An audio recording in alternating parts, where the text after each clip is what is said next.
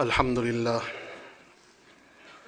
نحمده ونستعينه ونستغفره ونستهديه ونعوذ بالله من شرور أنفسنا وسيئات أعمالنا من يهده الله فهو المهتدي ومن يضلل الله فلن تجد له وليا مرشدا وأشهد أن لا إله إلا الله وحده لا شريك له في علاه ونشهد أن سيدنا ونبينا ومولانا محمدًا عبد الله ورسوله الذي اصطفاه اللهم صل وسلم وبارك وترحم وتحنن على عبدك ورسولك النبي الأمي سيدنا محمد وعلى آله الطاهرين وصحبه الطيبين ومن تبعهم بإحسان إلى يوم الدين أما بعد فالسلام عليكم ورحمة الله وبركاته.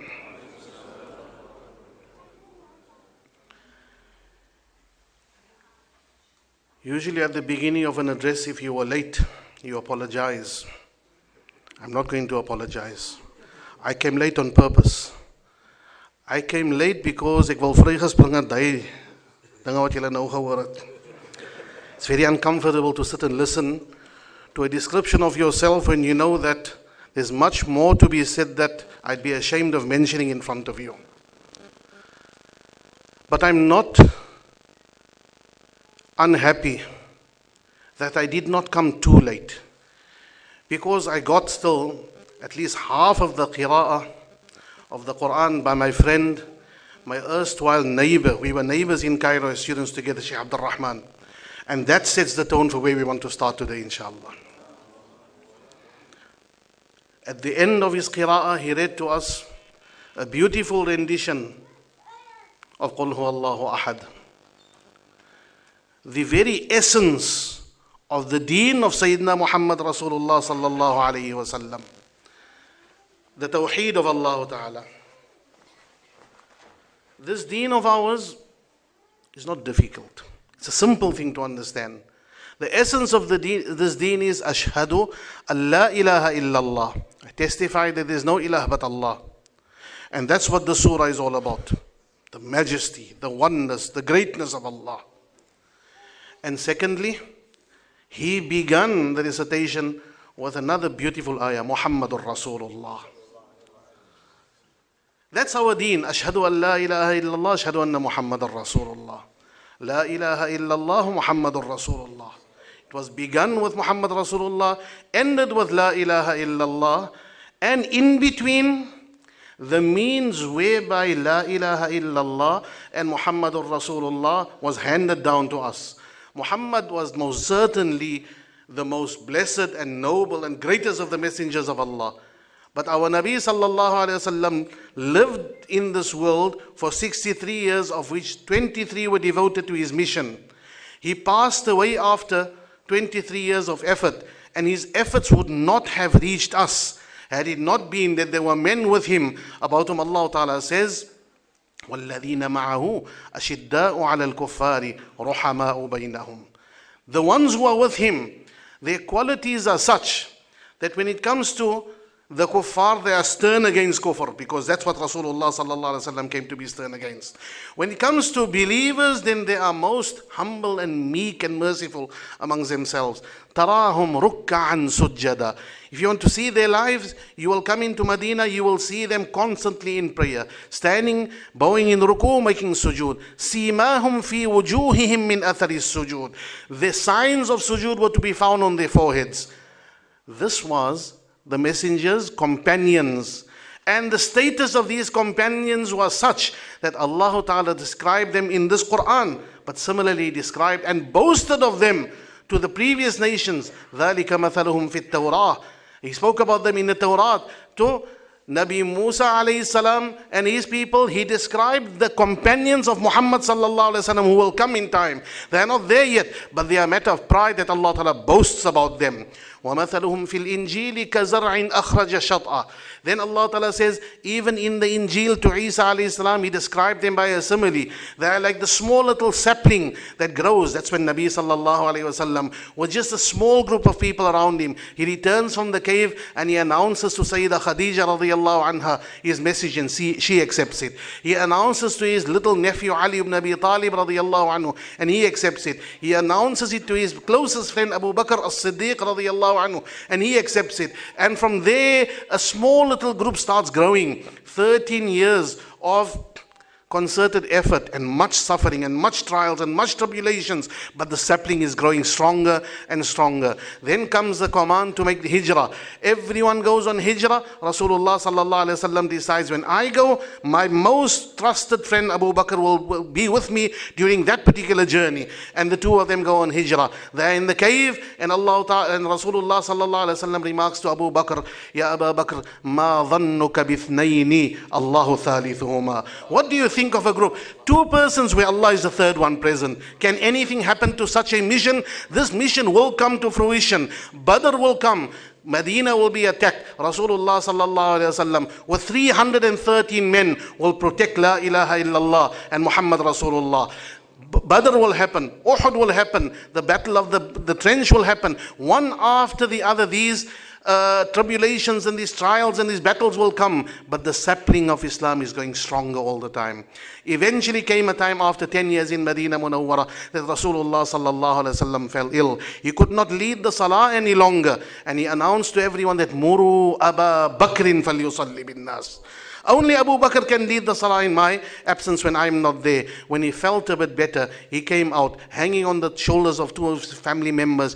Abu Bakr radiyallahu anhu thought for a moment that Rasulullah sallallahu alaihi wasallam will come and lead the salah. He should stand back. And Rasulullah sallallahu alaihi wasallam indicates to him, Abu Bakr, stay where you are. He sat down next to Abu Bakr. He led the salah. Abu Bakr follows him, and the entire ummah is following Abu Bakr, adumbrating and foreshadowing what will soon come to pass. Foreshadowing what will come to pass when Rasulullah sallallahu alaihi wasallam will leave this world, and the ummah will select Sayyidina Abu Bakr radiyallahu anhu as their Khalifa, and the mission will continue, but not before the following. The last Monday of the life of Rasulullah sallallahu alaihi wasallam, he was no longer coming for salah, too weak to come for salah. They standing in the salah of Fajr, and Abu Bakr radiyallahu anhu is leading the Jama'ah, and suddenly a murmur goes through the crowd. What is it? The curtain of Rasulullah sallallahu alaihi wasallam house has opened. If this is the mihrab of the masjid, and the Imam stands here, then towards that side will be the curtain from which Rasulullah sallallahu alaihi wasallam would normally enter the masjid to lead the salah. And Abu Bakr radiyallahu anhu, the Sahaba, got very, very happy to see Rasulullah sallallahu alaihi wasallam. Why were they so happy? Because from the corner of their eyes, they could see something. What was it? His face was shining like the full moon. He was smiling and he was beaming at them, because this is the moment of يُعْجِبُ الزُّرَّاعَ لِيَغِيظَ بِهِمُ الْكُفَّارِ. He was the one who planted that seed. That seed has come to fruition. Not will come to fruition. That seed has come to fruition. He stands, looks at them for a few moments, smiles. His face says, Anas ibn Malik radiyallahu anhu, like the page of a mushaf, shining like the full moon. A few moments he stands looking at them, and Allah Ta'ala says, يُعْجِبُ الزُّرَّاعَ. This plant that has been growing, the person who planted that seed can see that seed has come to fruition, and therefore he smiles. He smiles in approval of 23 years of effort. He is ready to leave this world and go to Allah. Those were the final moments of Rasulullah sallallahu alaihi wasallam. Now comes the mission. What happens to this mission thereafter? This mission continues. The first thing that happens is that in the Arabian Peninsula, people start becoming murtad. Abu Bakr radiyallahu anhu sends out the armies against them, and another prophecy of Allah Ta'ala becomes true. What's that prophecy? Ya ayyuhalladhina amanu man yartadda minkum an dini. Anyone who's becoming a kafir after being a Muslim, anyone who becomes a murtad today, know that فَسَوْفَ يَأْتِ اللَّهُ بِقَوْمٍ يُحِبُّهُمْ وَيُحِبُّونَ. Very soon Allah will bring about a group of people that love Allah and He loves them.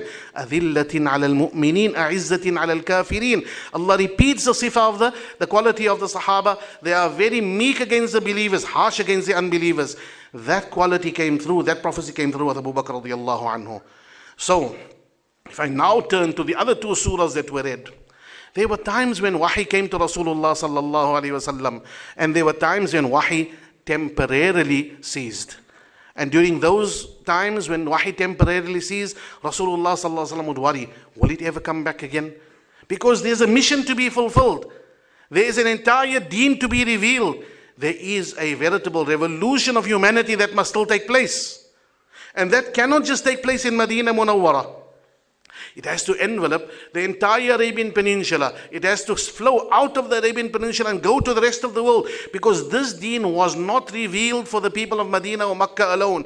It was not revealed for the people of the Arabian Peninsula alone. It was هُوَ الَّذِي أَرْسَلَ رَسُولَهُ بِالْهُدَى وَدِينِ الْحَقِّ لِيُظْهِرَهُ عَلَى الدِّينِ كُلِّهِ. This deen is for all mankind and it must reign supreme above all other religions. That was the mission. We know that Rasulullah sallallahu alaihi wasallam passed away when that mission was not yet fulfilled. But how would it be fulfilled? By the next ayah that comes immediately. Muhammadur Rasulullah walladhina ma'ahu. Those Sahaba with him, they will carry it to all parts of the world. So, when Rasulullah sallallahu alaihi wasallam used to experience a momentary cessation of the wahi, he used to worry. And Allah Ta'ala would tell him that, Ma wadda'aka rabbuka wa ma qala. Your Rabb has not abandoned you, has not left you alone. Isn't it true that you were once upon a time an orphan and he gave you refuge? Isn't it true that you needed things and he gave it to you? So the mission that he set for you, he will see to the fulfillment of that mission. He will see to the fulfillment. And towards the end of the life of Rasulullah sallallahu alaihi wasallam, he reveals the next surah that has come. Alam nashrah laka sadrak. Oh Muhammad, have we not opened for you a chest? Wa wada'na anka wizrak. That burden there was upon you. Have we not removed that burden? Alladhi anqadha dhahrak. That was weighing so heavily upon you. وَرَفَعْنَا لَكَ ذِكْرَكَ. You an unknown person in Makkah Mukarramah. The whole world will know your name. The whole world will know the name of Muhammad sallallahu alaihi wasallam. We have raised your name. We have raised your mention. Everyone will know you. Your mission will come to fruition. Your mission will be fulfilled. فَإِنَّ مَعَ الْعُسْرِ يُسْرًا. Inna ma'al usri yusra. Allah repeats it. There's difficulty today. Ease will come.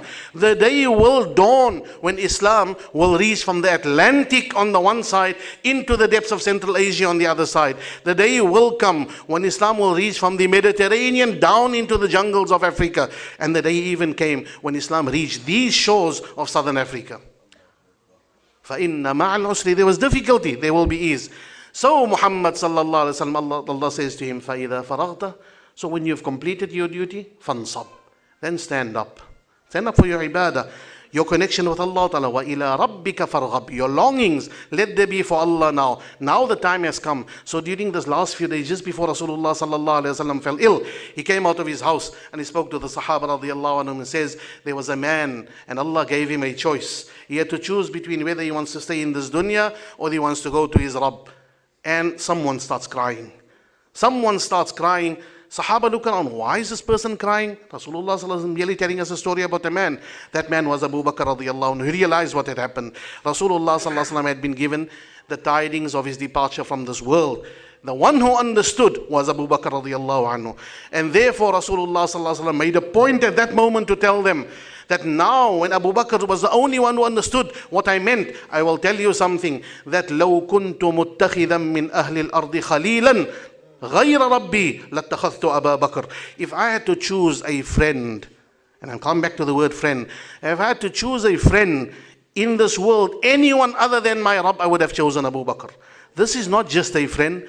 This is that special relationship that Ibrahim had with Allah Ta'ala. He was the Khalil of Allah. That relationship one can have with only one other being. That can only be with Allah Ta'ala. For Rasulullah sallallahu only with Allah.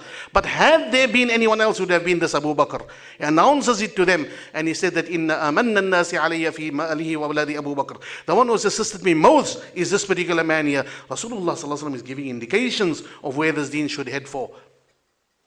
So Abu Bakr radiyallahu anhu is prepared by Rasulullah sallallahu alaihi wasallam for this task. And thus the ummah goes forth. Thus the ummah go on this particular path. They've passed to us this deen consisting of what? La ilaha illallah Muhammadur Rasulullah. The essence of this deen is this. This essence of this deen is that we have a creator. Our creator exists. He created us and he communicated with mankind throughout history. How did he communicate with mankind? Through prophets that he sent. And in our history, in the antiquities of our history, certain events took place. And those events will continue to be commemorated throughout the course of history. Some of us know those events and some of us might not. Our coming together here today is for the purpose of renewing for ourselves our knowledge of what is the day of Ashura all about. One of those events that took place in the course of the history of the Anbiya, and the Anbiya were the greatest men that Allah Ta'ala placed on this world. تِلْكَ الرُّسُلْ فَضَّلْنَا بَعْضَهُمْ عَلَى بَعْضٍ مِنْهُمْ مَنْ كَلَّمَ اللَّهُ وَرَفَعَ بَعْضَهُمْ دَرَجَاتٍ. They are the messengers. Allah Ta'ala has raised them to a very high station. No man can be superior to any of those whom Allah Ta'ala selected for his messengership and for prophethood. They are the highest of creation, and therefore we continue celebrating events that happen in the lives of those Anbiya. We've just gone past Hajj. And what was Hajj all about? There was Ibrahim and the family of Ibrahim alayhimu salatu wassalam. Events that took place when Ibrahim was called upon to slaughter his son, when Ibrahim was called upon to build his house. And we continue celebrating that event, and that Kaaba, and that Hajj, and the Eid al-Adha. The Udhiyah that we have is commemoration of events that happened in the lives of the Anbiya to remind us of the great sacrifices that they had to undergo. If it was not for that, there would have been no deen. If it was not for the fact that some men were prepared to, at the drop of a hat, at a moment's notice, Allah Ta'ala says, submit. They prepared to submit. Who was Ibrahim? Ibrahim was إِذْ قَالَ لَهُ رَبُّهُ أَسْلِمْ قَالَ أَسْلَمْتُ لِرَبِّ الْعَالَمِينَ. When Allah Ta'ala says submit, he submits. And then from the progeny of Ibrahim alayhi salam came Sayyidina Musa. And the Nabi, about whom Allah Ta'ala has spoken most in the Quran. The story of the Nabi about whom we have most information in our Quran is Musa alayhi salam. His story is repeated several times over in so many different surahs of the Quran because of the great parallels that exist between our deen and his deen. His people were an oppressed people.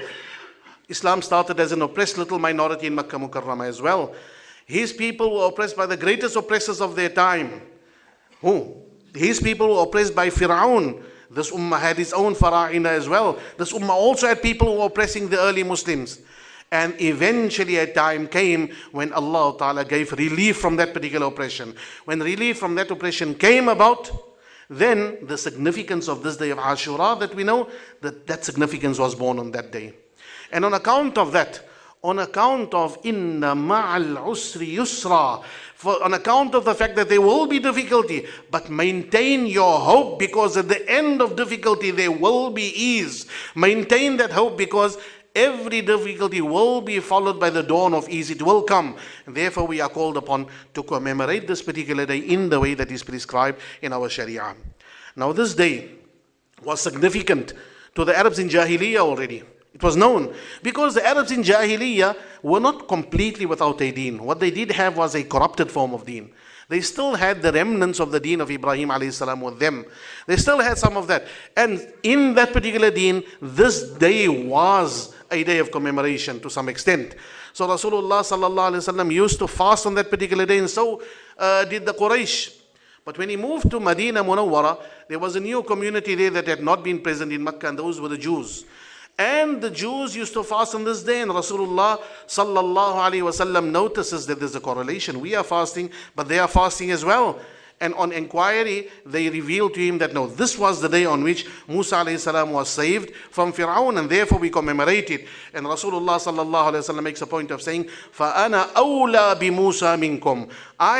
I'm closer to Musa than you. I have a greater right to be commemorating this day than you. So whatever past significance there was, a new dimension of significance was added, and now Rasulullah sallallahu alayhi wasallam commanded everyone to fast.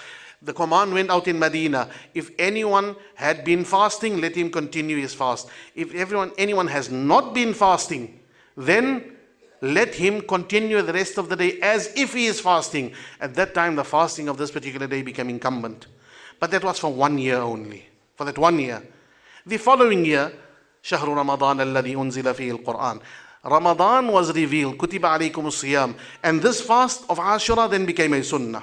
It was no longer obligatory. No longer obligatory. Now the obligatory fast was not 1 day in the year, but there was a great gift that Allah Ta'ala had given, the relief that was given to Musa, but an even greater gift was given to us now. The Quran was given to us in this month of Ramadan.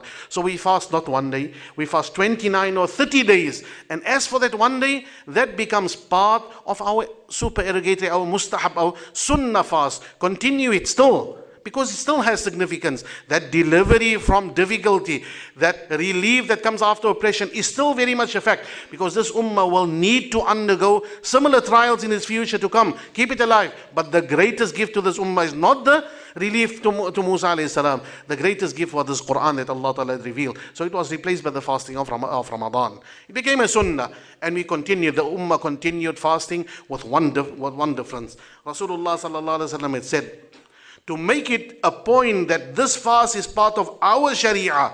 It's not something that we've imported from another sharia. He was fasting from before. Now, to make a point of difference, to draw a line of differentiation, Rasulullah sallallahu alaihi wasallam says, next year I will fast not only the 10th, I will fast on the 9th and the 10th together, so as to maintain a line of difference between ourselves and the Ahlul Kitab. We will commemorate, but we will do it with a difference.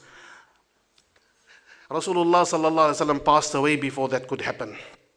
But the deen as it was passed along was the deen, the essence of which was La ilaha illallah and Muhammadur Rasulullah sallallahu alaihi wa ala alihi wa sahbihi wa sallam. Now you might imagine why the focus upon La ilaha illallah and Muhammadur Rasulullah. All of us know it. Why do we repeat it over and over? Why do we link it up with what was read in the qira'ah as well? Because in the year 11 after the Hijrah, Rasulullah sallallahu alaihi wasallam passed away. And this day maintained its significance as it was in the time of Rasulullah sallallahu alaihi wasallam. At the hands of the Sahaba, it maintains its significance, and the Sahaba radiyallahu anhum and the Tabi'in after them used to regard it with the significance that it was given here. They continued upholding this particular day in the manner as described in the hadith of Rasulullah sallallahu alaihi wasallam. I have to add something and say that afterwards many other ahadith were fraudulently brought into circulation, which ascribes a significance to the day of Ashura which it does not have.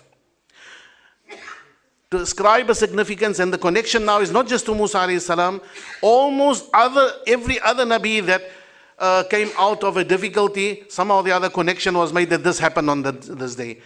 Adam alayhi salam was forgiven on this day.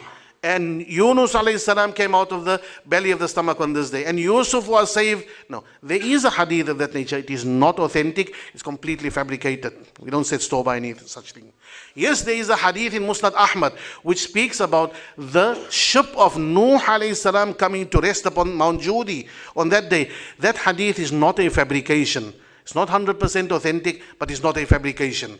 So it has some kind of significance, not absolutely authentic. That we won't reject as a forgery, as a spurious hadith. But that's as much as we can say about this particular day. This is why we commemorate it. This is why we sacrifice, or rather, why we fast on this particular day. How do we commemorate this day? Exactly in the manner that Rasulullah sallallahu alaihi wasallam did, by fasting. Now there's one other hadith that somehow or the other came about.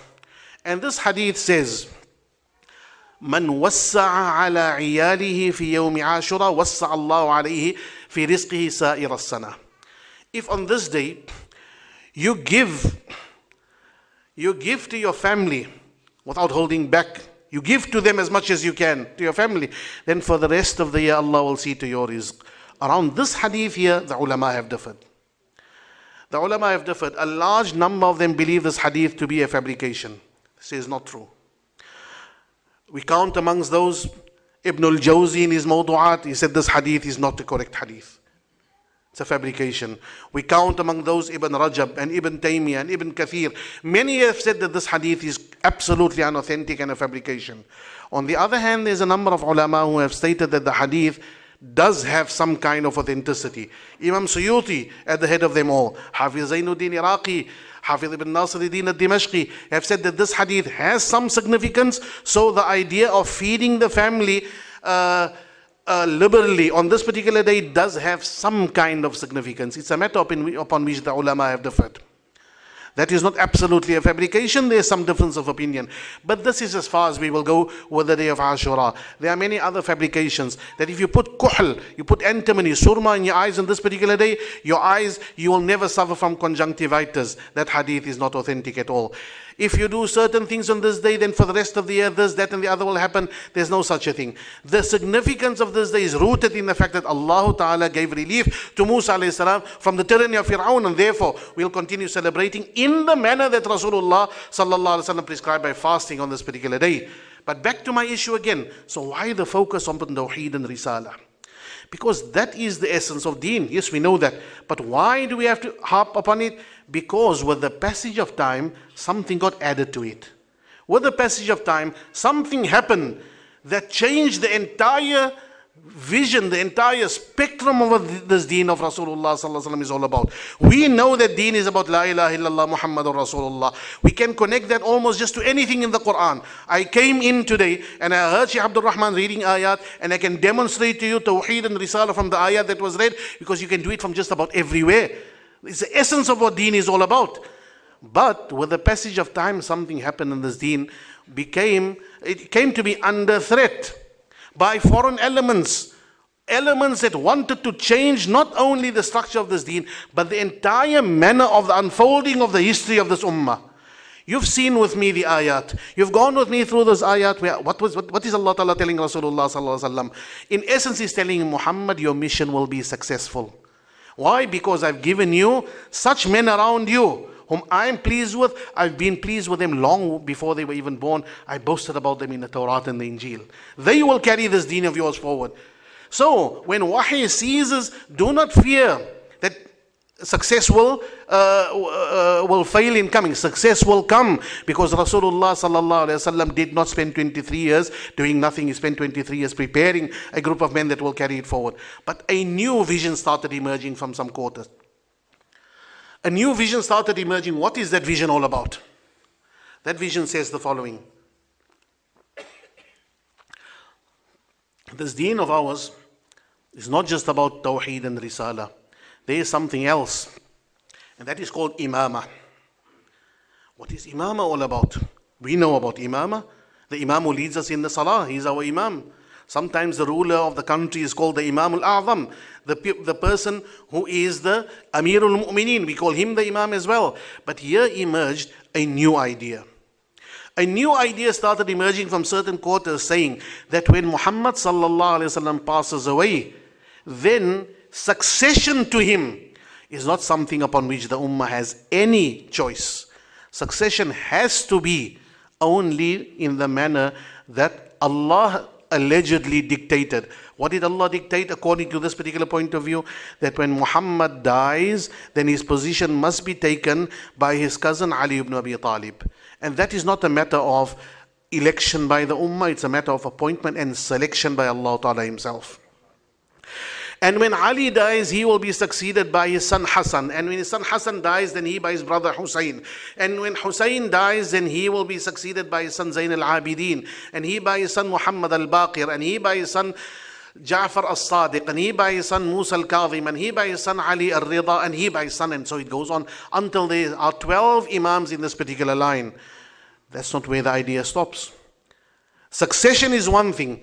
It's a kind of thing which they call apostolic succession, appointed by Allah Ta'ala. Just like Rasulullah Sallallahu Alaihi Wasallam was appointed by Allah Ta'ala. Imagine if the Muslims in Makkah, the early Muslims or early people in Makkah decided that, okay, we'll accept La ilaha illallah, but this issue of Muhammad being the prophet, why can't Abu Jahl be the prophet? We say Abu Jahl, we want Abu Jahl. You and I will be the first to say that's not Islam. So the same idea comes here with Imama. If Rasulullah Sallallahu Alaihi Wasallam dies, there's no space for Abu Bakr and Umar. Who is the selected, appointed successor is only Ali. So if anyone decides that I want Abu Bakr as my leader, he is as unwise and as ill-guided as someone who said, I want Abu Jahl as my Nabi. You don't have a choice in it. This is Imama. This Imam is what they call Muftaradut Ta'a.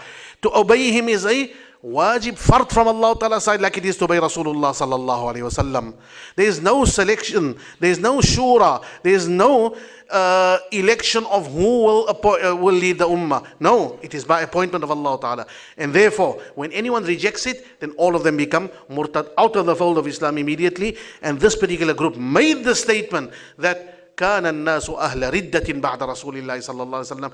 The entire group of 23 years of effort, that entire group, with the exception of 3 or 4 or 5, only 3 or 4 or 5. How many people were with Rasulullah sallallahu alaihi wasallam on Hajjatul Wada? Over 100,000.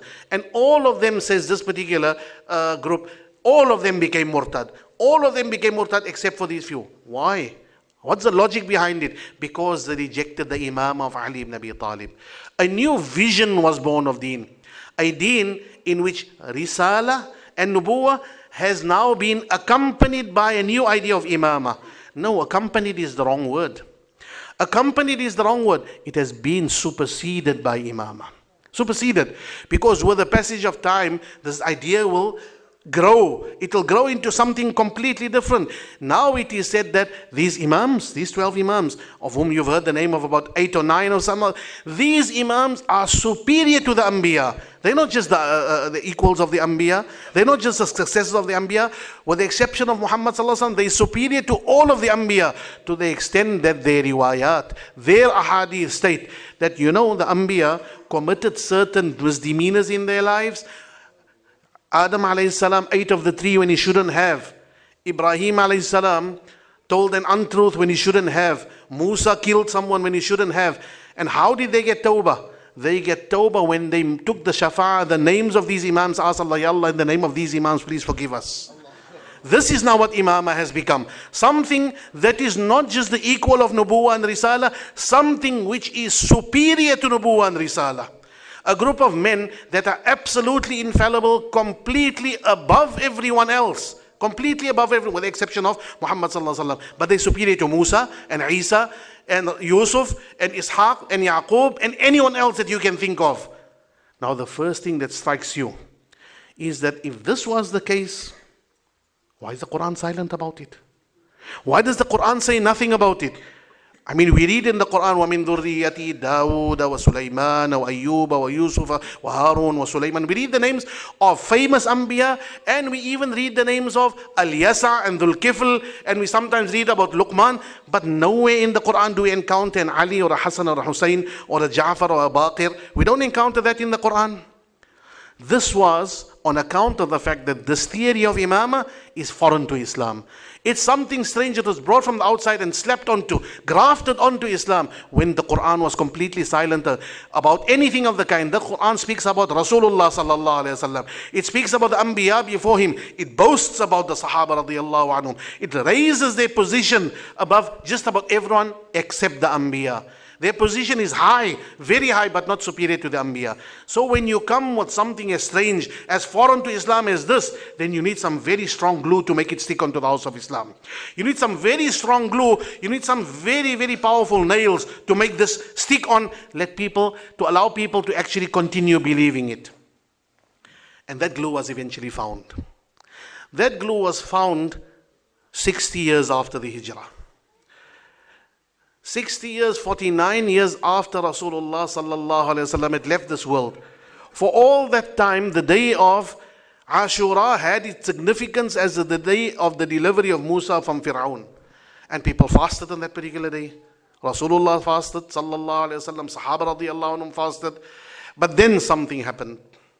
Something happened, and that was that the new ruler of the state had become Yazid ibn Muawiyah. His father Muawiyah radiallahu anhu had passed away. Yazid was now instituted as new Khalifa. The grandson of Rasulullah sallallahu alaihi wasallam, Sayyidina al-Husayn ibn Ali, had left Medina Munawwara, fled to Makkah.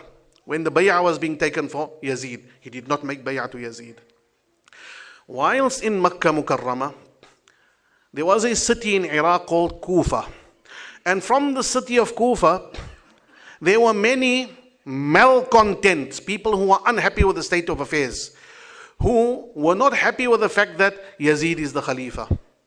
They started writing letters to Sayyidina al-Husayn, asked him that come to Kufa, join us in Kufa, and we will support you. You lead us in a revolution against this illegitimate usurper Yazid. We do not want him, we want you as our leader. He receives letter after letter, messenger after messenger. He consults. Should I go or should I not? His closest confidants come to him and say that, Hussein, remember, your father had experience with these people. They betrayed him. Your brother Hassan had experience with these people. They betrayed him. Do not go. These people are not to be trusted. But he says, yeah, they letters in front of me. So he takes precaution. He sends his cousin Muslim ibn Aqil. He says, Muslim, you go to Kufa and find out for me what is the state of affairs. Muslim goes to Kufa, speaks to everyone. He ascertains that things are ready. Hussein can come. The people of Kufa are ready to give their allegiance. They're ready to die for the cause. He writes to Hussein, says, Hussein, Kufa is ready. By all means, leave Makkah, depart and come to Kufa. Hussein departs from Makkah Mukarramah and travels through the desert. In the meantime, something has happened in Kufa. In Damascus, Yazid got to know that insurrection is afoot in Kufa. The people of Kufa want to revolt. So he sent a new governor to Kufa. Ubaidullah ibn Ziyad is sent as the governor of Kufa. He comes into Kufa with about a dozen men, not a huge army, a dozen men. Remember, these Kufans are in their thousands. They were ready to support Hussein. Ubaidullah ibn Ziyad comes into Kufa with his face covered. So they think, oh, Hussein has arrived. So they say, Marhaban yabna binti Rasulillah. Welcoming the grandson of Rasulullah. So he had to come and find out, is there insurrection? Is Hussein coming? When people think that he is Hussein, he realizes, yes, there is something happening. The first thing he does is rounds up all the ringleaders, imprisons them, tortures them, gets hold of Muslim ibn Aqil and executes him as well. And the people of Kufa, despite their numbers, despite their enthusiasm for revolution, are cowed into silence, are cowed into immobility by a man with half a dozen or a dozen soldiers around him. Suddenly they find themselves paralyzed. And Hussein is still traveling through the desert. Sayyidina al-Husayn ibn Ali is coming to Kufa because you had given him your word that you will be there at the moment of his need. Eventually arrives at this place called Karbala. And at this place, a detachment of soldiers are sent to him from Kufa. And this detachment of soldiers say that, no, you're not passing one step further. Sayyidina al-Husayn realizes that the game is up. Nothing further is going to happen. So he puts three choices in front of them. He says, either allow me to go back to where I came from, to Makkah. Alternatively, let me go to Damascus and speak to Yazid directly. Alternatively, I will depart from here and go to the border regions and spend the rest of my life in jihad over there. They do not allow him to do so. At the orders of Ubaidullah ibn Ziyad, a battle ensues. The battle starts. One of the most tragic stories in the history of Islam. Sayyidina al-Husayn ibn Ali, radiyallahu anhuma, over 60 years of age, loses son after son, nephew after nephew on the hot sands of Karbala, fighting alone, just a small little group of them. And on the other side is who? On the other sides are some of those very men that invited him to come to Kufa. Standing on the other side suddenly, very, very loyal supporters of the Umayyad state. One after the other they are slaughtered till eventually the holy blood of Fatima's son, Husayn ibn Ali radiyallahu anhum ajma'in, is shed. Sayyidina al-Husayn's head is severed from his body. The grandson of Rasulullah sallallahu alaihi wasallam, the one about whom he said that this is Sayyidu Shababi Ahli Jannah, the chief of the young men of Jannah. His head is taken from his body at the age of 62 years of age, after fighting like a lion for a long time, losing family member after family member. His head is taken from his body and is carried from there initially to Kufa and from there to Damascus. One of the most tragic stories in the history of Islam. Who were the guilty parties? Most certainly those who swung the sword that beheaded Hussein are the guilty ones. All of those who were standing on the opposite side, when he told them, let me go to Damascus, or let me go to Makkah, or let me go to the border, and they did not allow the grandson of Rasulullah sallallahu alaihi wasallam that liberty. All of them are criminals in the history of Islam and need to be condemned and regarded as such. They were all criminals, but there were other criminals at Karbala as well. Those who told Hussein that come to us and we will support you. And not a single one of them was there to raise a finger in his defense. What happened to them? No, they have an interesting history. For 1 year they stayed cowed and immobilized. For 1 year they remained paralyzed in their treachery.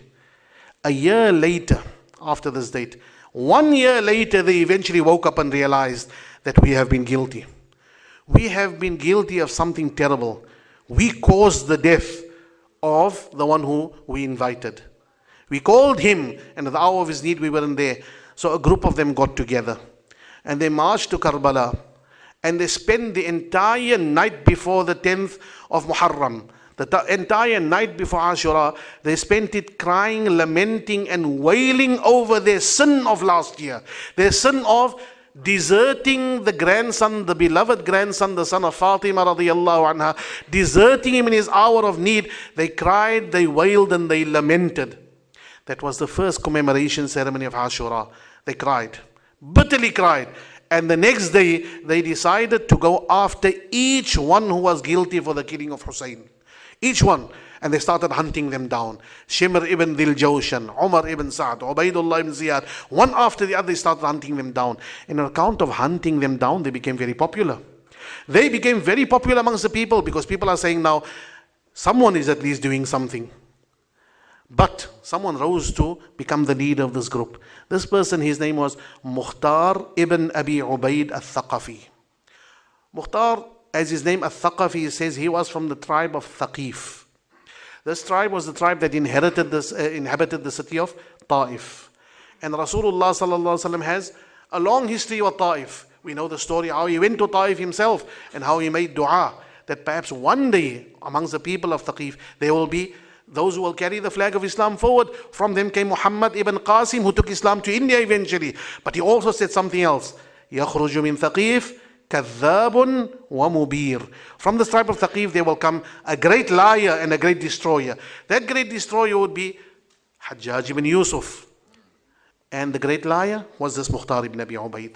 One of the greatest liars in our history. Because he was an excellent commander and he had an excellent cause, taking revenge for the death of the grandson of Rasulullah sallallahu alaihi wasallam. But it went to his head and he started claiming that I am not just a normal person, I'm actually a prophet. I'm a prophet. And in Makkah Mukarramah, there is Hussein's other brother. His name is Muhammad ibn al-Hanafiya. He is not just a normal man, he is God become incarnate. He is Allah who has come to the world like Jesus to the Christians. And he sends me wahi. He sends wahi unto me. Now when you have a cause and you have people who follow you, you can get away with a lot of these kind of things. So he started claiming that Allah has revealed to me that in our next battle, we are going to be victorious. And they fight and they are victorious. And you see, that proves it. I'm receiving wahi and people follow him. And then he predicts again, next battle will be victorious as well. And they vanquish the enemy. And the idea grows that Mukhtar is really onto something here. This was the liar that Rasulullah sallallahu alaihi wasallam spoke about. But eventually your luck runs out. So one day he predicted that Allah has revealed to me that I will be victorious, and it turned out the other way. They were not victorious. So what happens now? Now comes the hijacking of Islam. The hijacking of Islam. What happens here? Mukhtar cannot admit and say that I was a liar. He cannot admit that I was a liar. So who was wrong? He is not wrong. He says, no, Allah was wrong. Allah was wrong when He informed me that we're going to be victorious. He told me that we'll be victorious, but at the time Allah did not know what's going to happen, na'udhu billah, or even speaking such words. But He didn't know. Now He's realized, bada lillahi. Allah realized, He only now came to know what the future would be like. This moment there was born something called the doctrine, the aqidah, the belief of bada. Bada is a belief in terms of which you say that Allah says something now and afterwards realizes that no, history turns differently and Allah adjusts Himself to history. So what had to be sacrificed?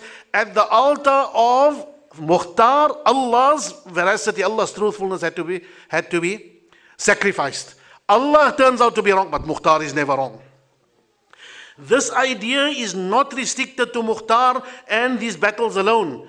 Because eventually the question would be asked, because Mukhtar went about with this idea now, that from the Ahlul Bayt, from the family of Rasulullah sallallahu alaihi wasallam, there are imams who are muftaradut ta'a, imams appointed by Allah whom we must obey. So when the question gets asked, but how come there's nothing about it in the Quran?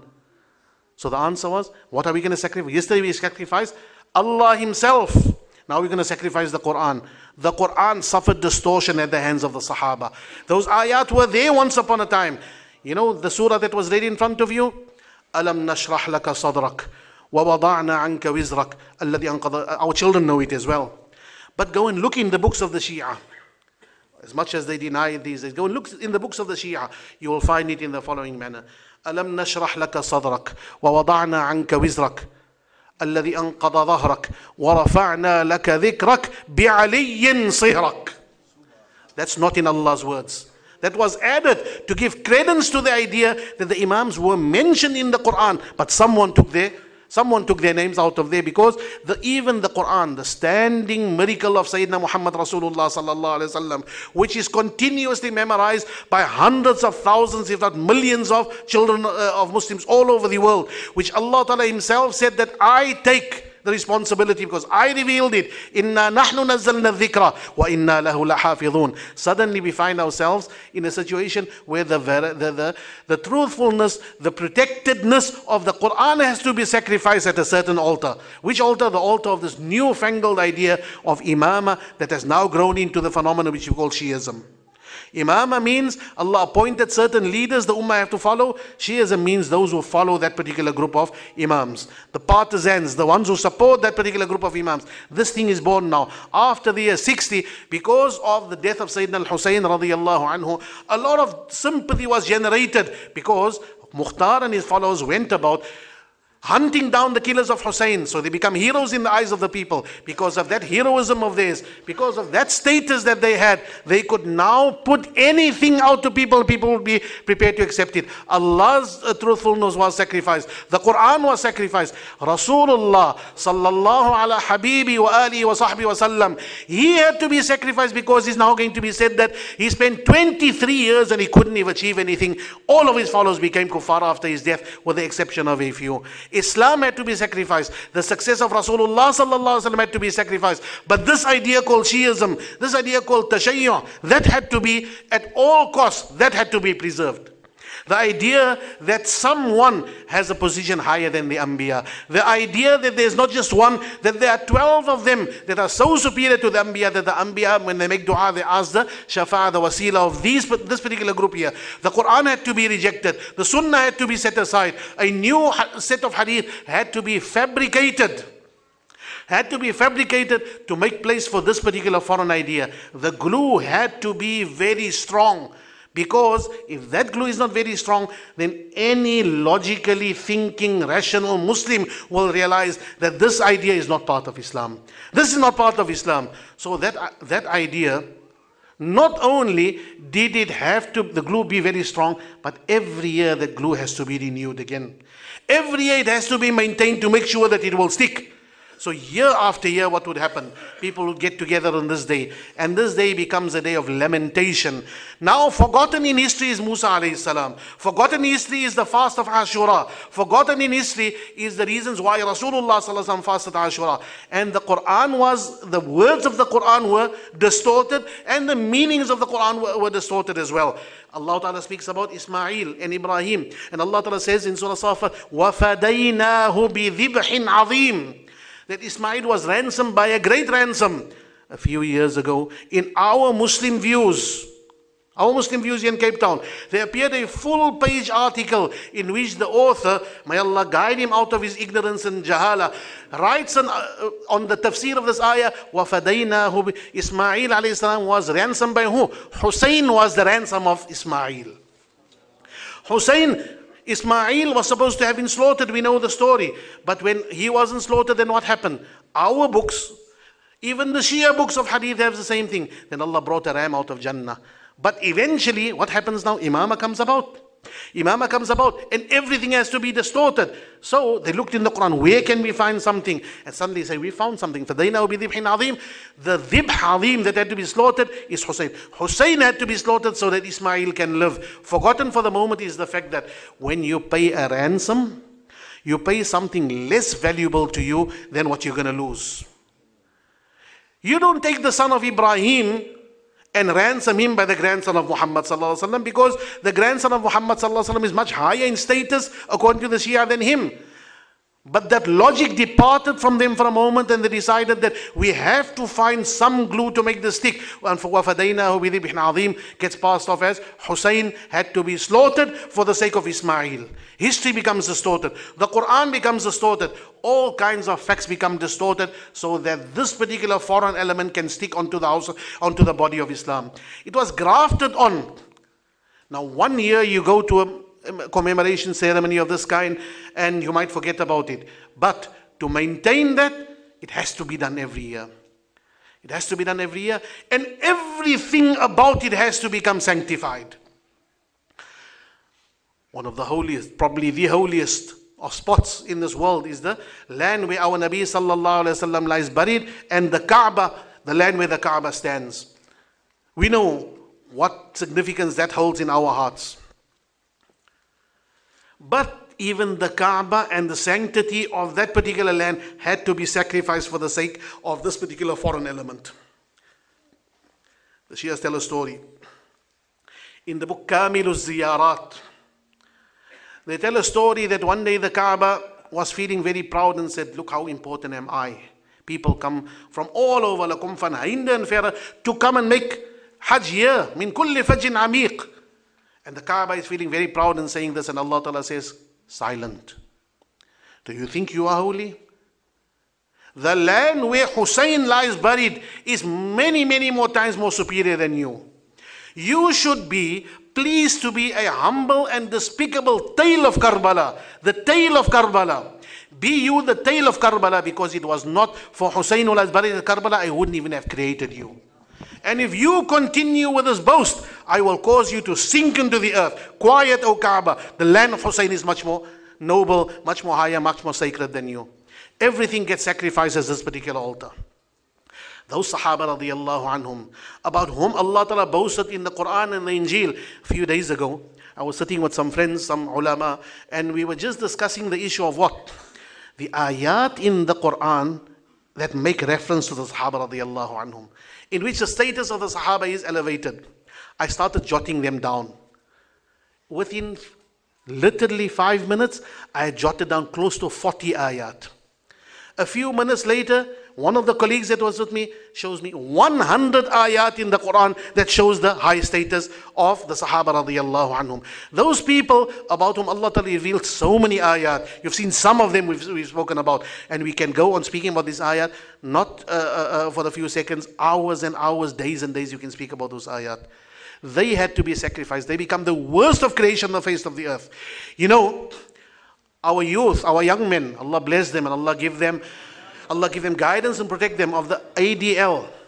They came a few weeks ago, they came to the MJC in a meeting with our President Sheikh Irfan, myself and some of the other members of the MJC, and they brought us some printouts of chats that people have been having with converts to Shiism from our community. They were of us, they were one of us, and they went over to the other side.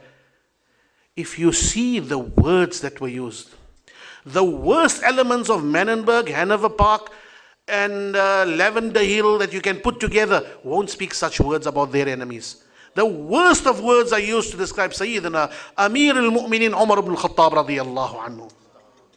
The worst of words is used to describe Sayyidina Amir al-Mu'minin Abu Bakr as-Siddiq radiyallahu anhu. The most terrible language is used to speak about Sayyidina Amir al-Mu'minin Uthman ibn Affan radiyallahu anhu. What is it that makes people, that turn people who had been breastfed by mothers who are the Ahlul Sunnah wal Jama'ah, what makes them turn into such inveterate, hostile and downright despicable enemies of the Sahaba radiallahu anhum? What makes it that makes a person overlook 100 ayat of the Quran for some fabricated, contrived extracts from the Quran which do not even refer to what the Shia want them to say? It's probably time, number one, that we start educating ourselves on these, the ahadith, and most importantly the ayat about the Sahaba radiallahu anhum. Because without that knowledge, more and more of us can be feared that more and more will become of those that use this very, very worst type of gutter language against the Sahaba radiallahu anhum. More and more of that can happen. How does it happen? You will see in a few days' time how does it happen. It happens through the whipping up of emotions during these Ashura ceremonies that the Shia have been having for hundreds of years now. This is that very powerful glue that robs the intelligent man of his reason, that robs the rational person of his intelligence and makes him turn into an automaton that will believe just whatever you put into his mind at that particular moment.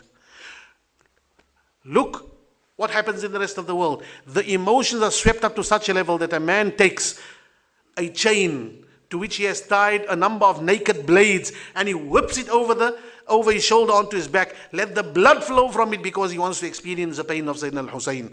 Then he takes his little baby and he takes a knife and cuts open the head of the baby so that the blood must flow. That is not the deen of Rasulullah sallallahu alayhi wa sallam. That's not the deen of Ali ibn Abi Talib and Fatima al-Zahra radiyallahu anhuma. That's not the deen of the Ahlul Bayt nor of the Sahaba radiyallahu anhum. But when you try and graft such a foreign element, such a strange, such an incongruous element onto the body of Islam, what did I say? You need some very powerful glue. You need a very powerful bandage. And that bandage is this. The stories that are being told about how Hussein passed away have passed into the realm of fantasy a long time ago. Pass into fantasy, and people who normally are very reasonable, very sane, very reliable people lose their minds completely.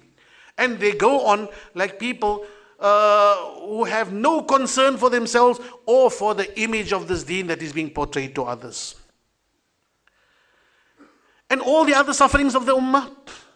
What about the day when Umar ibn al-Khattab radiallahu anhu was murdered, when Uthman ibn Affan radiallahu anhu was murdered? Oh, very good that we're speaking about the murder of Sayyidina Umar radiallahu anhu, because along with the commemoration of this day here, the 10th of Muharram, there's another ceremony. Maybe our Shias here in Cape Town have not yet started commemorating it. But in Iran, there's a place called Kashan. And in Kashan, some 3, 4, 5 centuries ago, they discovered a grave. And suddenly this grave was made out to be the grave of a person whom they call Baba Shuja'uddin, the courageous person of this deen. Who's Baba Shuja'uddin? They say this is that person who killed Umar. Now, that person who killed Umar, that was in Medina, in the 26th day after the Hijrah.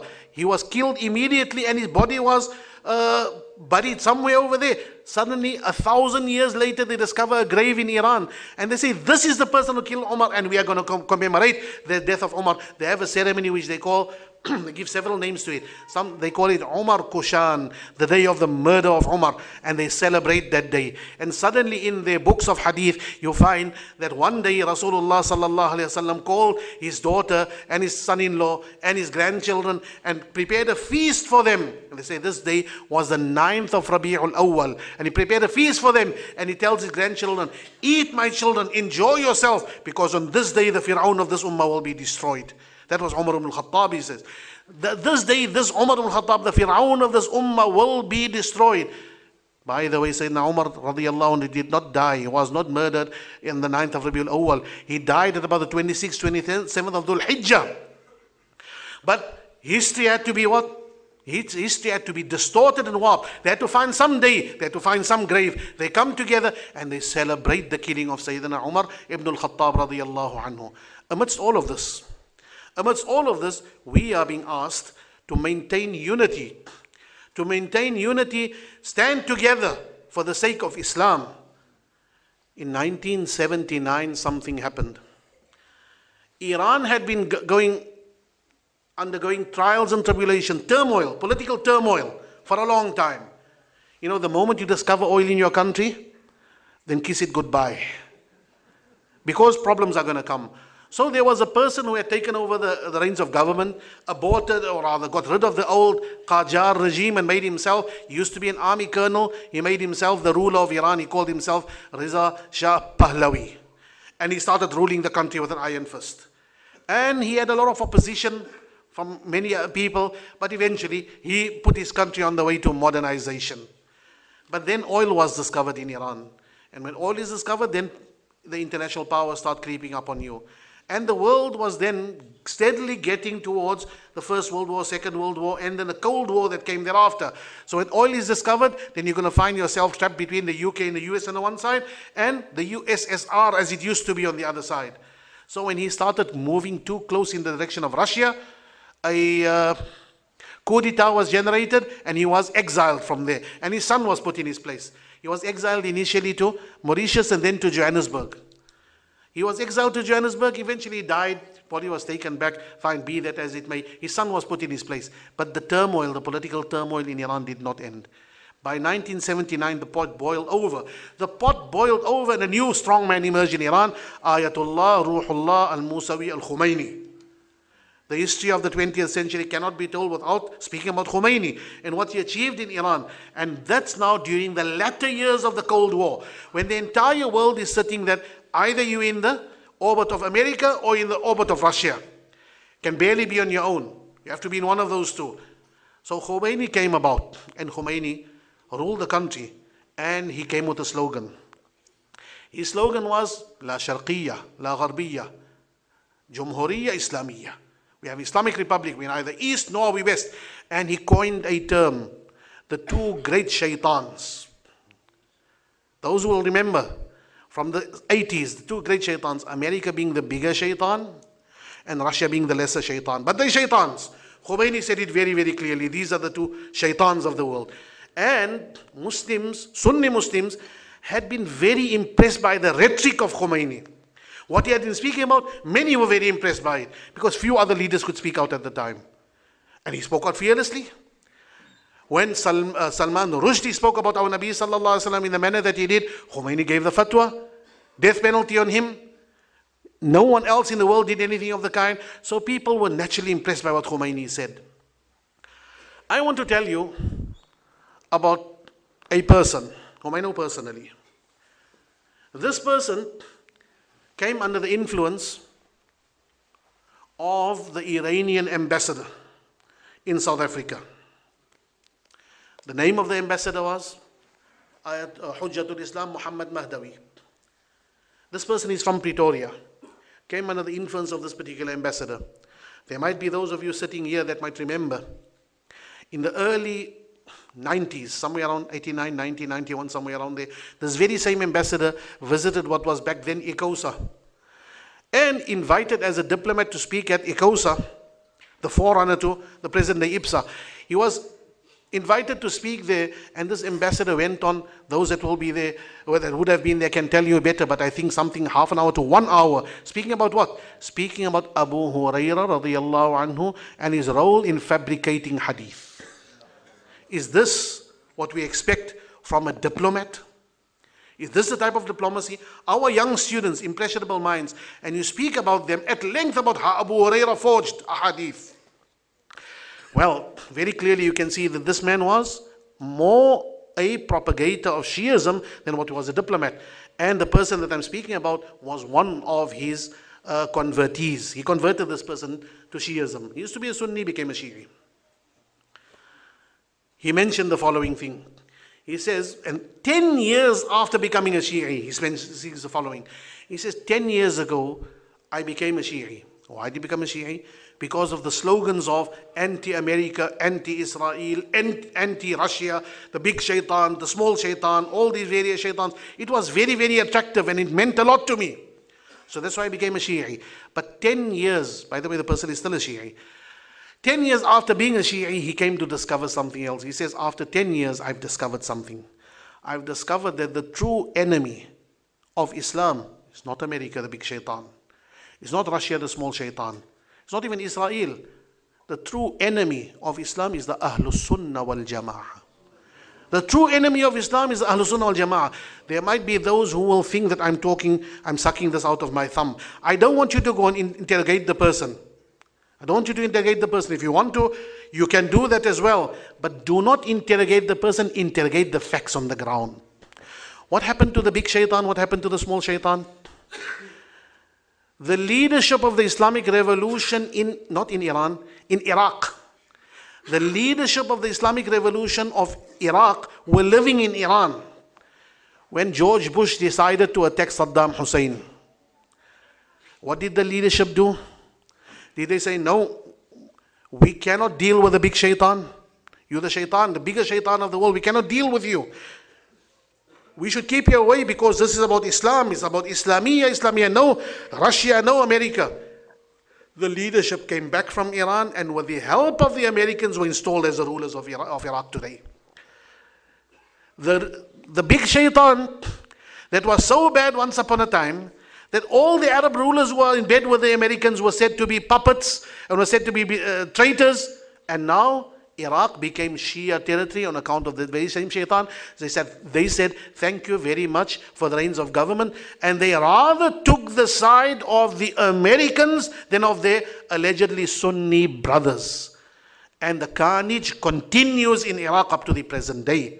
A few years ago, not so many years, 2-3 years ago, there was a conference. At this conference, an alim from Iraq was supposed to attend and deliver a paper telling us about what happens in Iraq.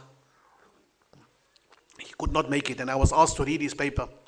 There were places in his paper where I couldn't read any further. He speaks about the inhuman manner in which ulama of the Ahlul Sunnah are killed. You want to kill someone, what do? Put a bullet in the back of his head or do something of the kind. Put him in front of a firing squad or something. But what kind of hostility, what kind of devilish insanity is it that makes you hold down an alim and take up drill and drill holes into his head to kill him? What drives people up to that level? If that is not too bad, as if that is not too bad, what makes a group of people take a little innocent Sunni baby whose only crime in this world is that his name is Umar? Whose only crime in this world is his name is Umar. Take him, put him onto a tray, put him into a pizza oven, fry that little child to death, take his body out, garnish it with pieces of potato and tomato and send this body back to the parents and say, here's your little Umar. The insanity that you see being perpetrated in Iraq today is not even equaled by the worst that Israel's presence has to offer. What kind of hatred is it? It's the hatred that is whipped up in the Ashura ceremonies of the Shia year after year. It is that glue by which this idea of imamah is forced to seek onto this deen. Only that kind of hatred can bring about this kind of thing. And that was the big shaitan. That was a few years ago. And right now at this moment as we sit, and last week, when the bombardment of Halab, may Allah protect Halab and her people, Allah protect all of Syria and her people. But when the people of Syria stood up against an unjust and oppressive ruler, then those people who have for year after year been proclaiming to the rest of the world that the message of Karbala is that oppression will not go unchecked. When you stand up to revolt like Hussein stood up, we will be with you. Those people, where were they? Where were they? Where are the... From the west came Hezbollah, from the east came Iran, and from the north came the small shaitan, Russia. And all four parties together, Bashar al-Assad's forces, Hezbollah's forces, Iran's forces, and the criminal forces of Russia, all of them together, bombarding hospitals, bombarding schools, bombarding, doing things, again, either on equal footing or even worse than the Israelis have. Because the Israelis have a certain level of hostility. It does not come close to the insane hostility that exists within the hearts of the Shia towards the Sahaba radiallahu anhum and towards the descendants of the Sahaba radiallahu anhum. How does that hostility get maintained? Every year you whip yourself into a frenzy. Every year you whip yourself into a frenzy and remind yourself that these are the people that are responsible for the killing of Sayyidina al-Hussein. We know who are guilty of the killing of Sayyidina al-Hussein, and we know who are guilty of the betrayal of Sayyidina al-Hussein as well. The very betrayers of Sayyidina al-Hussein are the ones that took the name of Hussein afterwards and told the world that we are going to take revenge in his name, and distorted this deen of his grandfather sallallahu alaihi wa alihi wa sahbihi wasallam to their own needs. They took this deen and made it, when it was a deen of Tawheed and Risala and Nubuwah, they made it into a deen of Imamah that's superior to everything else. A deen that can tell you the following thing, that Rasulullah sallallahu alaihi wasallam went on Mi'raj, and when he arrived at the Arsh of Allah Ta'ala, he found that Allah was speaking to him in the voice of Ali ibn Abi Talib. The same group that can tell you that this Quran, Allah is undertaken to preserve it, but no, He couldn't. Abu Bakr and Umar and Uthman and the rest of the Sahaba distorted it. Our finest achievement in history was cast aside. The truthfulness and the absolute, unquestionable knowledge of Allah Ta'ala was cast aside. The entire history was distorted, overhauled, so that this foreign graft can sit onto the body of Islam, and it continues eating at the house of Islam. It has continued eating away like a corrosive acid. It has been eating away at this body of the Ummah of Rasulullah sallallahu alaihi wasallam. When the time came for Islam to spread, who carried the flag of Islam to North Africa? Who carried the flag of Islam into Spain? Who carried the flag of Islam into Eastern Europe and into Southeast Asia? It was always the Mujahideen, the Du'at, the Aimma, the Ulama of the Ahlul Sunnah wal Jama'ah. But after having given all of those sacrifices for deen, now will come along a group of people that will tell you a completely different history and will pour into the wounds of this ummah the acid of the Shayya that will break up this ummah, corrode it, eat away at it. Because now what happens? The fight is internalized. The fight is no longer to the outside. We could see what happened in the days when there were slogans, when we said, we all Muslims stand together in one saf. But we see what happens. At the slightest opportunity, where were the Shia standing? Where was Iran standing? Where was Hezbollah standing? Committing the types of war crimes against an innocent people that even Israel was never guilty of. Israel did a lot. But they will have to go very far to come on par with what the Shia are doing at this moment, as you and I sit here, and have been doing for the past 5 years while the entire world watches. No one will interfere. Why? Because who needs to worry about Muslims when they are busy killing themselves? It's happening in Syria. It's happening in Yemen. The old idea has come back. What is it? Don't fight them. Make them fight themselves. Make them fight themselves. By doing what? Just spread some rumors around about the Sahaba. Have a few Cape Townians spread ideas, Abu Bakr Siddiq and Umar Sadai. Let them say things about our mother Aisha radiallahu anha. And what will happen? Do not make the mistake of turning this into violence. Our young men, you are going to be tested. They are going to flaunt the ideas in front of you with the idea of making you be the one to throw the first punch, making you the one to fire the first shot. We are the children, we are the descendants, we are the followers of the Sahaba ridwanullahi alayhim ajma'in. When they work for the cause of Islam. They did not work for internal rivalry. They did not work to overthrow this and overthrow that one. When they work together to raise the flag, because thus they were trained by Rasulullah sallallahu alaihi wasallam. The 10th of Muharram is celebrated as a day, commemorated by the Shia as a day of this great tribulation, this great sacrifice of Sayyidina al-Hussein. That was in the year 60 after the Hijrah. And all of them know, 10th of Muharram, 60 after the Hijrah. Why do they not look at a few other dates as well? There's an interesting date. Where are we now? 7th, 8th of Muharram, somewhere around there. Next month is Safar. And the second day of Safar should be an interesting date as well. Because on that day, the grandson of Hussein also revolted. The grandson of Hussein also started the revolution against the Umayyads. His name was Zayd ibn Ali. Zayd ibn Ali ibn al-Hussein ibn Ali. He started the revolution in the city of Kufa. And let me tell you about that revolution. 15,000 men of Kufa had given him their bay'ah. They said, Zayd, come, you lead us, we will revolt with you. That's just Kufa alone. From the rest of the area outlying Kufa, hundreds and thousands more had given their bay'ah. He could easily count upon the support of 30,000 men. Much more than his grandfather, who had barely 70 men. So now, if ever a revolution was going to succeed, it would have been this one year. But you see, the Ahlul Bayt were men of truth. They aren't people who hide their aqeedah away. They're not people who, in front of you say one thing, and when someone else comes along, then they say something else. As a matter of interest, we fast on this particular day of Ashura. The Shia will tell you, don't fast. Why?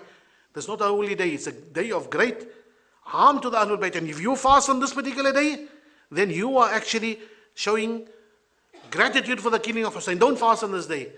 And then we come to discover that, Inna lillah, how come you say don't fast? In your own books, Sayyidina Ali ibn Abi Talib told the people to fast. Imam Ja'far as-Sadiq told the people to fast on this day because this day has a connection with Musa alayhi salam. So they have an answer for us. No, that was said in taqiyya. There was a Sunni present in the gathering. So Imam Ali ibn Abi Talib said this just to flabbergast that particular Sunni person. But when he was gone, then he said again, this day don't fast. They have all kinds of explanations for this being the most ludicrous of them. But they have several ahadith which tells you fast on this day of Ashura. Now they say we Sunnis fast because of we hate the Ahlul Bayt. Allah is our witness that we love the Ahlul Bayt of Rasulullah sallallahu alaihi wasallam. We love them and we take issue, we take offense when someone presents that noble lion of Allah, Ali ibn Abi Talib, as a person who's too afraid, who speaks lies just for the sake of pulling wool over someone's eyes. That's not the Ali that we know. The Ali that we know is someone la yakhafu fillahi lawmata la'im. If he has no one when it comes to speak the truth, he will speak that particular truth. But remember, if Allah's truthfulness could be sacrificed, why not Ali? If Allah's truthfulness, Rasulullah sallallahu alaihi wasallam's courage could be sacrificed, why not Ali sacrifice as well? These are people who claim to love the Ahlul Bayt. And what do? They give us a picture of the Ahlul Bayt, spineless people who cannot stand up for haqq. Spineless people who resort to taqiyya, to speaking lies just for the sake of, oh, let's pull wool over their eyes. That's not the Ahlul Bayt of my Nabi sallallahu alayhi wa sallam. That's not the family of our Rasul sallallahu alayhi wa sallam. They were men of truth who stood for truth. In their noble veins was flowing the blood of Rasulullah sallallahu alayhi wa sallam. One of them was this man Zayd ibn Ali, courageous as his grandfather before him. So he starts a revolution and he gets 30,000 people to give him their bay'ah. But the Ahlul Bayt believed one thing. And the Shia, they believe something completely differently. Because they were schooled by the followers of Mukhtar. They were schooled, they were taught their deen by Mukhtar the liar. And the Ahlul Bayt, what did they believe? The Ahlul Bayt, they came to Zayd ibn Ali. Just before the battle, they say, Zayd, before we go into battle, one question please.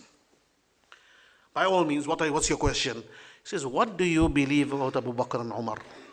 Not about Allah and His Rasul, not about Quran and Hadith, not about Jannah and Jannah. No, what do you believe about Abu Bakr and Umar? Because under the impetus of the school of Mukhtar ibn Abi Ubaid al-Thaqafi, they had been learning a deen which says that Abu Bakr and Umar are the worst that you can find. But now they came to hear someone says that Zayd doesn't share your idea here. Aykhlo is honest. He believes like the rest of the people are believing. So they decide, before we go into battle with someone that we don't know whether he's on our side or not, they come to Zayd and they ask him, that Zayd, what do you believe about Abu Bakr and Umar? So being the courageous lion, son of a courageous lion, son of a courageous lion, grandson of Rasulullah sallallahu alaihi wasallam, he doesn't hide anything away from anyone. And he says, Kana waziray jaddi fa'atawallahuma wa la atabarra'u minhuma. Those were the ministers of my grandfather. Those were the right hand and left hand of my grandfather. They were the assistants of my grandfather. So I have nothing but friendship towards them and I'll never dissociate myself from them. And then they look at one another and say, we told you, this man is not to be trusted. And they left him, 30,000 men, they left him with just about 300 men. All of them left the battlefield. They say, no, you can't be trusted. So what did Zayd say when they turned around and they walked away? He says, Arahum qad fa'aluha husayniyatan. You've done with me as you've done with Hussein before. You've led me down the path and said, we're going to be there for you when the need is there. Here I am alone, 300 men or so along with me. But a courageous lion doesn't back off. And he fights till he meets his shahada. He fights till he meets martyrdom in the path of Allah Ta'ala. Where are the Shia? Nowhere to be found. Why? Because the Ahlul Bayt believe one thing and the Shia believe something else. But the Ahlul Bayt will be sacrificed at the altar of the Shia. The Shia believe something, and Ahlul Bayt are somewhere completely else. Why else do we have great amounts of the family of Rasulullah sallallahu alayhi wasallam on the madhab of Imam Shafi'i and Abu Hanifa, Ahmad ibn Hanbal, Malik ibn Anas, great amounts of them. If their grandfather had a deen which is different to the deen of the Ahlul Sunnah wal Jama'ah. Yes, some of them might have been deceived and gone over to the other side. But you tell me, if your great-grandfather had an idea of deen, and he was appointed by Allah, and he was superior to the Anbiya, and he had knowledge and he was infallible, and in his custody was the ilm of the early people and the later people and all the Anbiya. Why would you want to follow a fallible person like Bukhari and Muslim and Ahmad ibn Hanbal and Muhammad ibn Idris al-Shafi'i? So what happened here was this foreign element. This foreign element came into our deen, and this element has been one of the most destructive, corrosive, divisive forces that we can ever find in this ummah. It's been around from day one. It's been around from day one. It will remain with us. It has come to our shores as well. I caution once again, do not be the first to get provoked and do something that we will regret, because the moment the first punch is thrown, the moment the first shot is fired, this is a type of violence which never ends. The day when Sayyidina Uthman radiallahu anhu was murdered by people of the same ilk here that had been working against the march of Islam, they realized that the strength of Islam lies where? In the unity of this ummah behind one Khalifa.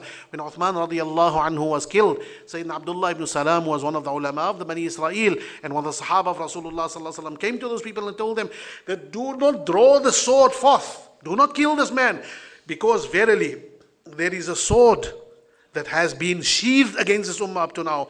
The day you shed the holy blood of Uthman, that sword will never again be sheathed. Never again will this ummah know the type of unity, fraternity and friendship that it exists, that had existed with it for the first few years of its history. And history testifies to the fact that up to the present day, that sword remains unsheathed. This ummah is still continuing to kill one another. Be it in Yemen, be it in Syria, be it in Iran. How many of our ulama, how many of our young du'at, how many of them have already been killed and continue to languish in the jails of Iran up to the present day? The list of them is very, very long. And if you want to start speaking about them, it'll bring tears to your eyes to think the extent that people had to sacrifice for the sake of the haqq by people who claim that unity of the ummah. Unity of the ummah, and let's forget all the differences. No, the differences are real. And if we don't take note of these particular differences, we or our children might fall prey to them. And after 300 years of struggling to maintain La ilaha illallah, Muhammadur Rasulullah alive, when our masajid are echoing with Ashhadu an La ilaha illallah, Ashhadu anna Muhammadur Rasulullah, a group will come along and tell you that you have to add a third shahada, which says that Ashhadu anna Aliyan waliyullah wa khalifatuhu bila fasl. That as well, you'll have to have a new idea of deen. But this new idea of deen is not just another madhab. It is not just another madhab like the Shafi'is and Hanafis and Malikis and Hanbalis. No, not something like that.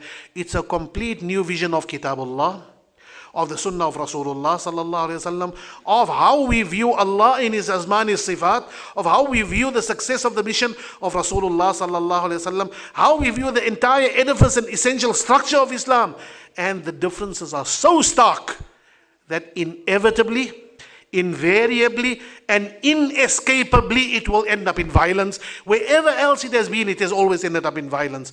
Several years ago, I conducted a series of lectures at the behest of our Sheikh Irfan, our president, in the Salih State Masjid. At that time I said, just about wherever Sunnis and Shia exist together, with exceptions, just about everywhere, they end up in violence against one another.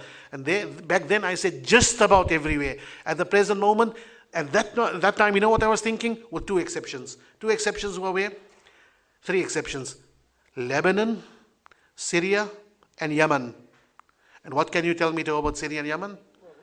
My exception which I made back then has been overturned. Wherever the Ahlul Sunnah and the Shia exist together, they will come to violence. It is something, it is a unique tool of division in this ummah. A unique tool of division that Shaitan, la'anahullah, has been so successful with this particular tool. Wherever this item, this entity has entered, it causes split. It causes splits in the ummah. Families will split apart from one another. People will eventually kill one another for the sake of the distortion of history that goes back 1400 years. The fight won't end because its sword of Allah has been unsheathed against this ummah. It will not end. There's a person, a Shi'i alim, not just an alim of the Shia, but you know there's an organization called Hizbullah. Hizbullah, a Shia organization in Lebanon. He was the first Secretary General of this organization. His name is Sheikh Subhi Al-Tufayli. And those that understand Arabic can go and look at the speech that he gave that I want to quote here. It's on YouTube. You can have a look at Subhi Al-Tufayli, not a speech, an interview, in which he condemns Hizbullah's entry into the Syrian conflict. And he says all of those of Hizbullah's cadres who are dying in the Syrian conflict are going to Jahannam. They are not shuhada.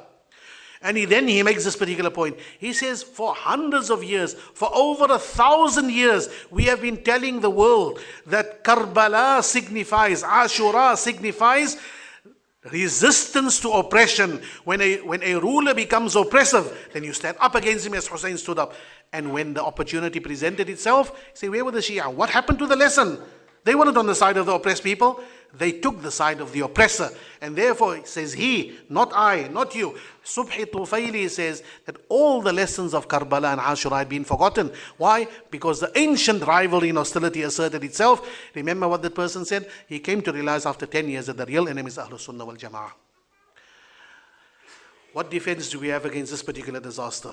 The only defense we have is that we educate ourselves. Learn about our deen. Learn and teach our young people about who were the Sahaba radiallahu anhum. Our history is neglected. It's when our history is neglected that people can come and insert every kind of idea into the mind of a student. A young man, give him something to read, distort his entire view. If we weren't the first to teach him the version of history as it really unfolded, someone else will come along and teach him a different version. So there's something that is required from the mimbars, from the mihrabs, in our makatib, in our madaris. What needs to be taught is not just the history of the seerah of Rasulullah sallallahu alaihi wasallam, but thereafter all of these important points that are going to be distorted in history. Every child needs to know the fadail of the Sahaba radiyallahu anhum.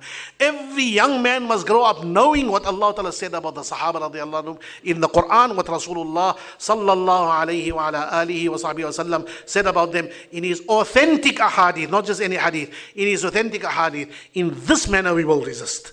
In this manner we will resist the corrosive influence of those that would distort the history, this wonderful, noble history of Rasulullah sallallahu alaihi wasallam and the Sahaba ridwanullahi ta'ala alayhim ajma'in. With these words, I conclude.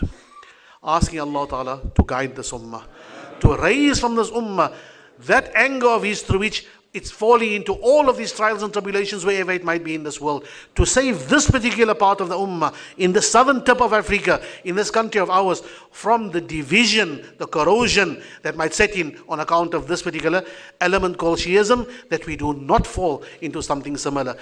ربنا هب لنا من أزواجنا وذرياتنا قرة أعين واجعلنا للمتقين إماما ربنا اغفر لنا ولإخواننا الذين سبقونا بالإيمان ولا تجعل في قلوبنا غلا للذين آمنوا ربنا إنك رؤوف رحيم وآخر دعوانا أن الحمد لله رب العالمين وصلى الله وسلم على سيدنا محمد وآله وصحبه أجمعين.